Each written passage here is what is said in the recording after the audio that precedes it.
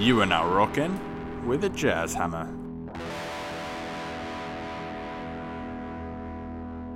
Rock behind the climb, it's the pod to be. Talking about climbing and geology. Crimps, jugs, and splitter cracks. I got an explanation for all of that. Jazz Hammer the MC out in Cali, but this week we headed off to Joe's Valley. Sorry, I've been on a little bit of an old school rap kick lately. But coming back strong after the brief hiatus. Alright, hello everyone. Welcome to the Rock Behind the Climb. I am the one and only Jazz Hammer, Quinn Todzo. Now, this episode of The Rock Behind the Climb marks a big step. Finally, after 3 months, I have made it outside of California into another state. This episode, I hit the road for the country of Mormons and mountains. That's right, Utah, baby. And specifically to one of the more hyped and well-known bouldering spots in the United States, Joe's Valley. So, a little over a month ago, I took a road trip to Utah and explored a number of areas in west central Utah, actually with the recommendations from a listener of this podcast. So, as an aside, keep those recs coming. Well, Utah, surprise, surprise, is a pretty huge state, and I had a somewhat limited time, so I couldn't really do a full tour of what Utah has to offer. However, from my first taste of climbing at some of the different spots, I can say without a doubt that I would like to go back soon. While there, I climbed in 3 very different areas, climbing-wise, geology-wise, and just general surrounding area-wise. I first stopped at the incredibly prominent and crazy-looking quartzite Ibex crags way out in the West Desert. I then traveled to Joe's Valley and finished off climbing on some of the really fun granitic boulders in the Little Cottonwood Canyon just outside of Salt Lake City. All 3 locations were interesting and fun in their own right, and I may well come back and talk about Ibex and the Little Cottonwood Canyon in later episodes. However, on this episode, I'm focusing on Joe's Valley. From its popularity and prominence in the climbing community to the very interesting surrounding geology, and most importantly, the incredible time I had climbing there, I'm really excited about this episode. I spent 2.5 days climbing in Joe's with my friend who did the road trip with me. And I still felt like I hadn't really scratched the surface in terms of exploring all that Joe's has to offer. Even for someone like me, who can't really climb more than a V2 or V3, there were more than enough awesome and fun routes to work on and do. So for those who don't know, Joe's Valley is a world-class bouldering area in central Utah, located about 2.5 hours south of Salt Lake City, near a small town called Orangeville. The actual main bouldering areas are about 20 miles west of Orangeville. At first, the topography seemed a little bit flat and uneventful, and I kind of wondered to myself how there could possibly be a world-class rock climbing area in this flat region. However, as we continued to drive up Route 29, which follows the Cottonwood Creek, the Joe's Valley walls began to rise on both sides of the river. Before long, we came to the famous fork in the road/river, which denotes the 2 classic climbing areas, the aptly named Left and Right Forks. The Joe's Valley bouldering area is located partially within Manti La Salle National Forest, and on land owned by the Bureau of Land Management, or BLM for short. On the National Forest side, you have the Left Fork boulders, which are located along the left fork of the Cottonwood Creek. There are over 150 problems on this 3-mile stretch of road that leads to the Joe's Valley Dam and reservoir, which provides drinking water for the surrounding area. On the BLM side, you have the Right Fork boulders, which follow the right fork of the Cottonwood Creek, which was just a dried up wash while I was there. On this 4-mile stretch of road, there are over 300 listed climbs before eventually arriving at the Fossil Rock coal mine. The right and left fork climbing areas are really close together, and this makes for a huge range of boulders and sub-areas that together make up this climbing spot. There's also a third area that I did not have the chance to check out while I was there, called New Joe's, which is somewhat separate from the right and left forks. While I didn't have a chance to make it out to the New Joe's climbing area, from what I've seen, it follows the same geologic formations and features that I'll talk about in a little bit. All in all, there are a lot of boulders in this small, confined area. On our trip here, we began by driving up the left fork, and this area is just crazy. You're just in the midst of these high 300-foot valley walls with giant sandstone boulders lining the way up the road. To your left, you have the actively flowing Cottonwood River, which boasts a number of great boulders along its banks. And to your right, a ton of little paths up the side of the valley that lead you to even more bouldering spots. I think also that one of the greatest aspects of this area is that, at least on these stretches of road, the only activity and people that you really see are people bouldering. And the local climbing organizers have really done a phenomenal job at morphing this area into the perfect dirtbag climber zone. From the roadside campsites, to the well-marked trails leading to the boulders, to the clear, flat landing zones. I tip my hat to those from the Access Fund and the Salt Lake Climbers Alliance who have created and preserved this area, because it is really a climber's paradise. Anyway, with so many exciting climbs just waiting for us on the side of the road, our first move, of course, was to drive up the left fork past all the bouldering zones in the valley and up to the reservoir for a pre-climb run. First things first, right? As it turns out, there are very nice ATV trails with mild enough grades for nice running. But on this run, we found a single track trail that led us basically right up the canyon walls. While this run was somewhat disastrous and we only made it like 5 miles in the span of like an hour, it really gave me a sense of the geology of this canyon up close. At the start of our run, at the bottom of the valley, we ran through a mostly soil-exposed region with a lot of plants and such. Then, the path cuts up into a very intact sandstone region where the trail actually had to be carved into the stone. After traveling through that area, the path once again entered a region that was mostly soil. Once the trail got to the top of the valley wall, it started to disappear, so we had a hard time making it back down. However, the point is that there is this very steep sloping valley with an intact sandstone layer sandwiched between two soil layers. Luckily for you, though, you don't need to make the trek up this treacherous single-track trail by the reservoir to come to this conclusion. Just looking out at the walls of the valley on either the left or the right fork, you can clearly see a band of intact vertical sandstone sandwiched between two 40 or so degree sloping soil valley walls.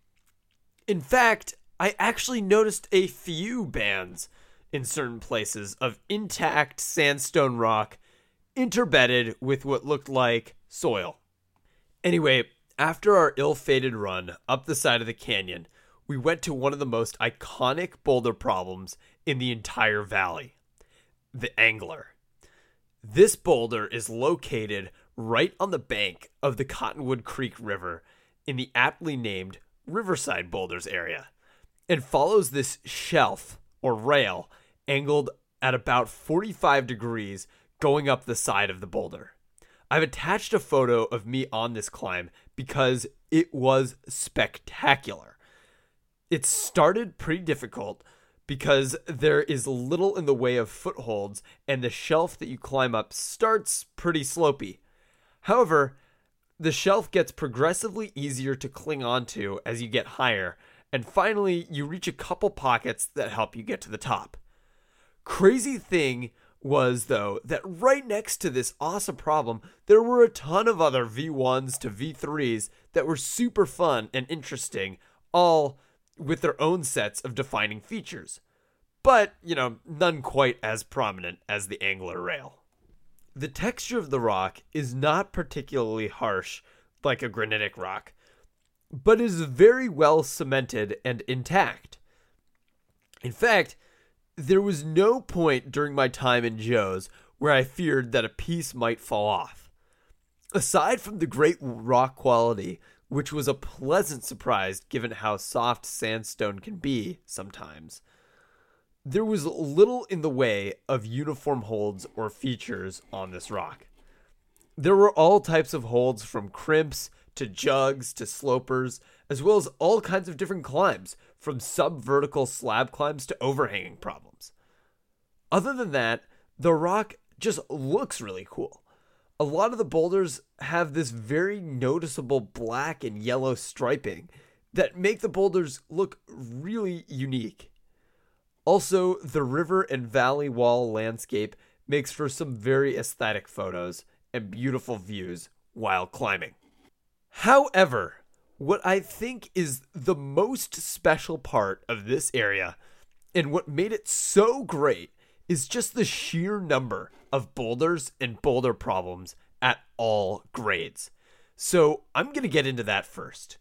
Where in the heck did all these perfect boulders come from? Well, as you may have guessed, they came from Mars, of course. No, these boulders originated on the canyon walls and rolled down the side of the valley to wherever their current resting place is. But why? Well, to answer that, we're gonna have to go back in time. So way back like 66 million years ago, at the end of what the geologists call the Cretaceous period, is where we first start seeing outcropping rock on the side of Joe's Valley. Just as a quick aside, the oldest rock here is at the bottom, and the rock gets younger as you go up the valley wall. Anyway, 66 million years ago was a time period where Joe's Valley was actually underwater, but very close to the shoreline. As I have talked about in other episodes, the shoreline changed with respect to gradual sea level rise and fall, meaning that Joe's Valley was constantly fluctuating between being slightly underwater or slightly above water. Geologists call this a shallow marine environment. The way they know that is by A, looking at the fossils scattered throughout the formation, and B, looking at the different rock types in the formation and where they are in relation to one another through a science called stratigraphy. Now, it is unlikely that you will find any fossils while you are out there, but the changes in rock types are very apparent when looking at the hillside. So, starting from the bottom, we have the so-called Black Hawk Formation, which is a direct indication of the shallow marine environment. In this area, we see a lot of mudstone, shale, some sandstone, and coal. The mudstone, shale, and sandstone often get deposited in areas underwater where there isn't too much wave energy, so you can allow for the smaller clay particles to settle out.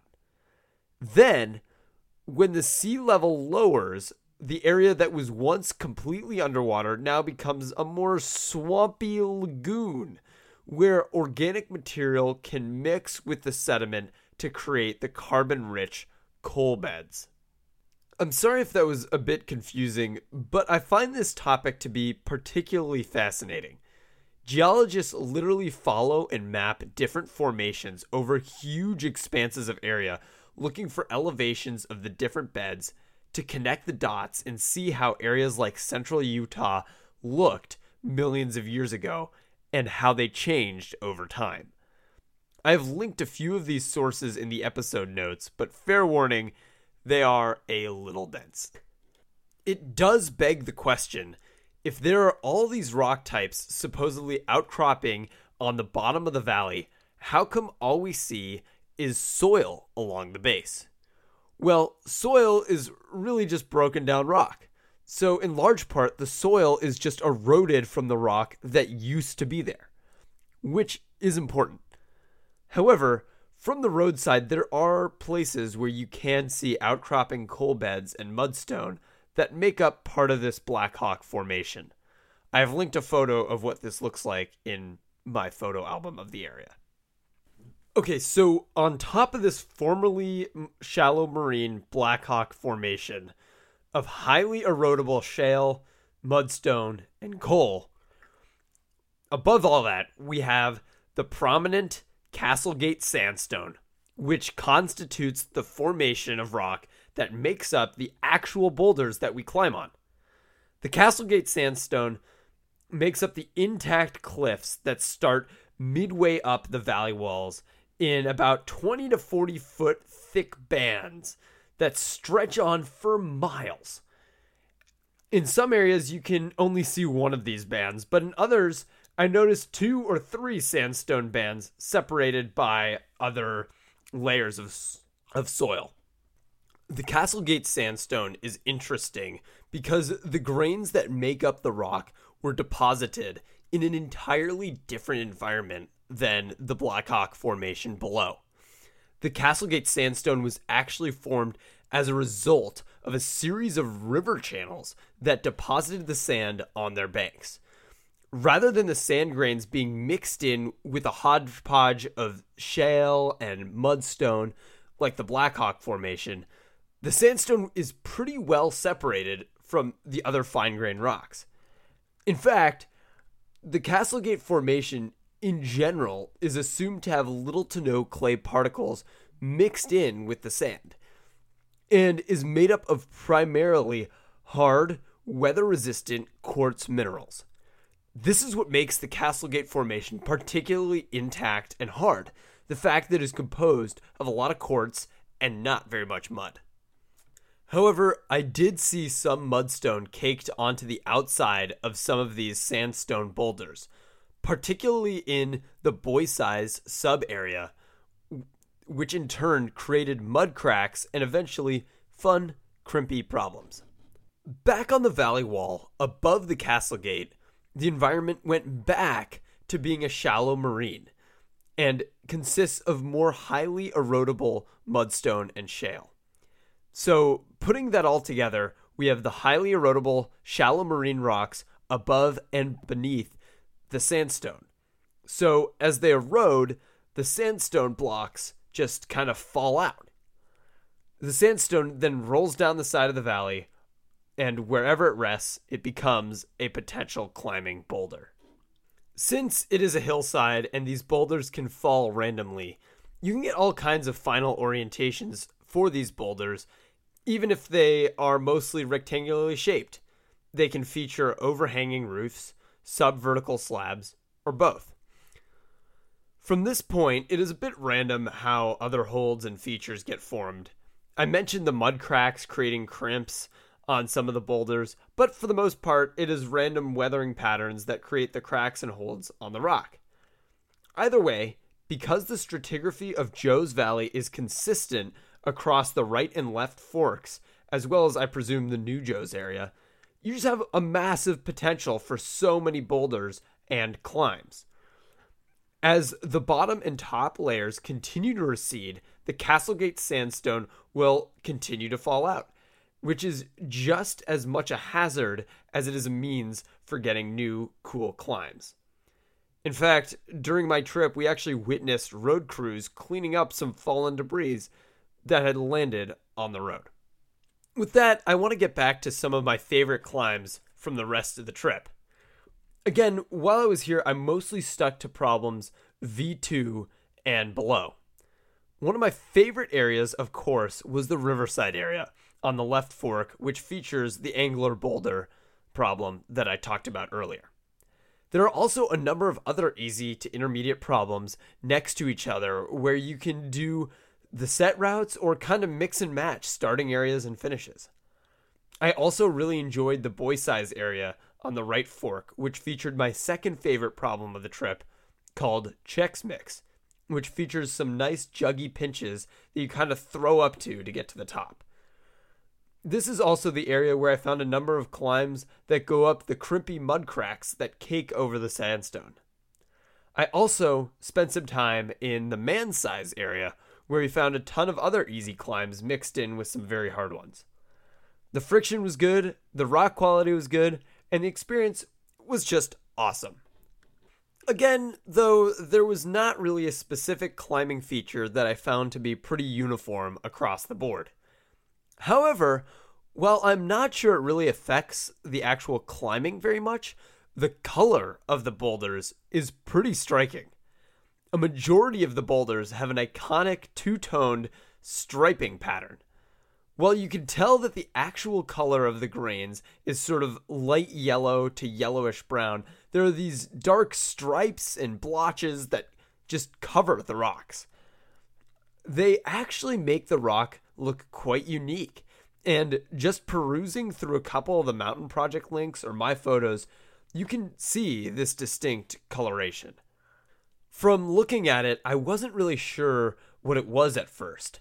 It didn't really look like bedding planes to me, especially since the stripes were pretty irregularly spaced and not necessarily surrounding the entire boulder. What these dark marks really look like is scorch marks from a fire. Lo and behold, I found a few papers that talk about coal bed combustion causing scorching or even metamorphosis of the surrounding rock. This can occur from something natural like lightning striking an exposed outcrop or an accidental coal mine fire. Either explanation is not too far-fetched, considering that before it was a bouldering mecca, Joe's Valley was home to a huge coal mine. As I described earlier, the Blackhawk Formation, which contains the shallow marine shales and mudstones below the Castlegate sandstone, also features a huge coal seam. This coal had been mined for over 100 years in what was called the Trail Mountain Mine, located just up the road from the Right Fork boulders. However, the mine closed down in 2001. As was described in a really well-made short documentary on Joe's Valley, which I will link in the episode notes, the closing of the Trail Mountain Mine made the surrounding area economically depressed. But the rise of climbing in Joe's has since given opportunity to the Orangeville and Castledale communities. However, in doing the research for this episode, I ran into a number of articles from a year or so ago about the old coal mine being repurchased and rebranded as Fossil Rock. The new owner of this coal mine said he wanted to reopen the mine in either 2020 or 2021. Aside from a few articles I saw written in 2019, I haven't seen anything else from the company, climbing advocates such as the Access Fund, or other environmental groups, so I'm not really sure what the current status is. Regardless, I do want to express my concern over this mine potentially going back into action. Let's for a sec take away the climate change impacts of reopening a coal mine and look at the local environmental issues and health risks. Reopening the coal mine would mean coal trucks traveling up and down the Right Fork constantly. These coal trucks would be a nuisance because in a lot of cases, the coal is poorly handled and creates a lot of coal dust that pollutes the area where it is being mined and being transported.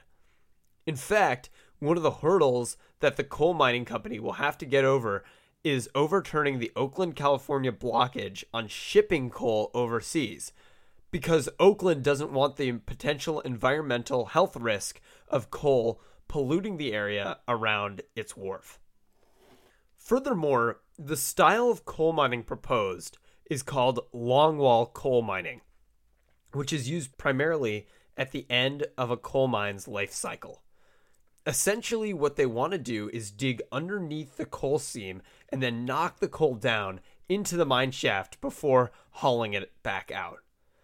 As you could probably imagine, there are some serious environmental risks with literally chipping away at a mountain from the inside. And look, I know I probably look like this young Bay Area dude who doesn't know the ins and outs of the coal industry or the Orangeville community. I get how this coal mine could seem worthwhile in terms of the jobs it could bring. But look, the environmental impacts would be devastating to the climbing community, the surrounding areas, and the globe. Also, I'm not really seeing anyone talking about this, and I would hate to see this fly under the radar. Although, I'm fairly certain that if there was a real danger of this mine reopening, the climbing community would be on it. If you know something about the status of this mine reopening, please feel free to reach out and I will update accordingly. With an area as beautiful and special as Joe's Valley, I can definitely think of some better economic opportunities that don't destroy the environment. Anyway, thank you so much for listening. I know it's been a bit since I've released an episode, but I'm trying to get back on the grind because I really do love doing this. Oh, if you like the podcast, first and foremost, tell all your friends about it. And then get yourself or whoever an official Rock Behind the Climb t-shirt or tank. That's right, I have merch, baby. The link is in the episode description as well as at the blog.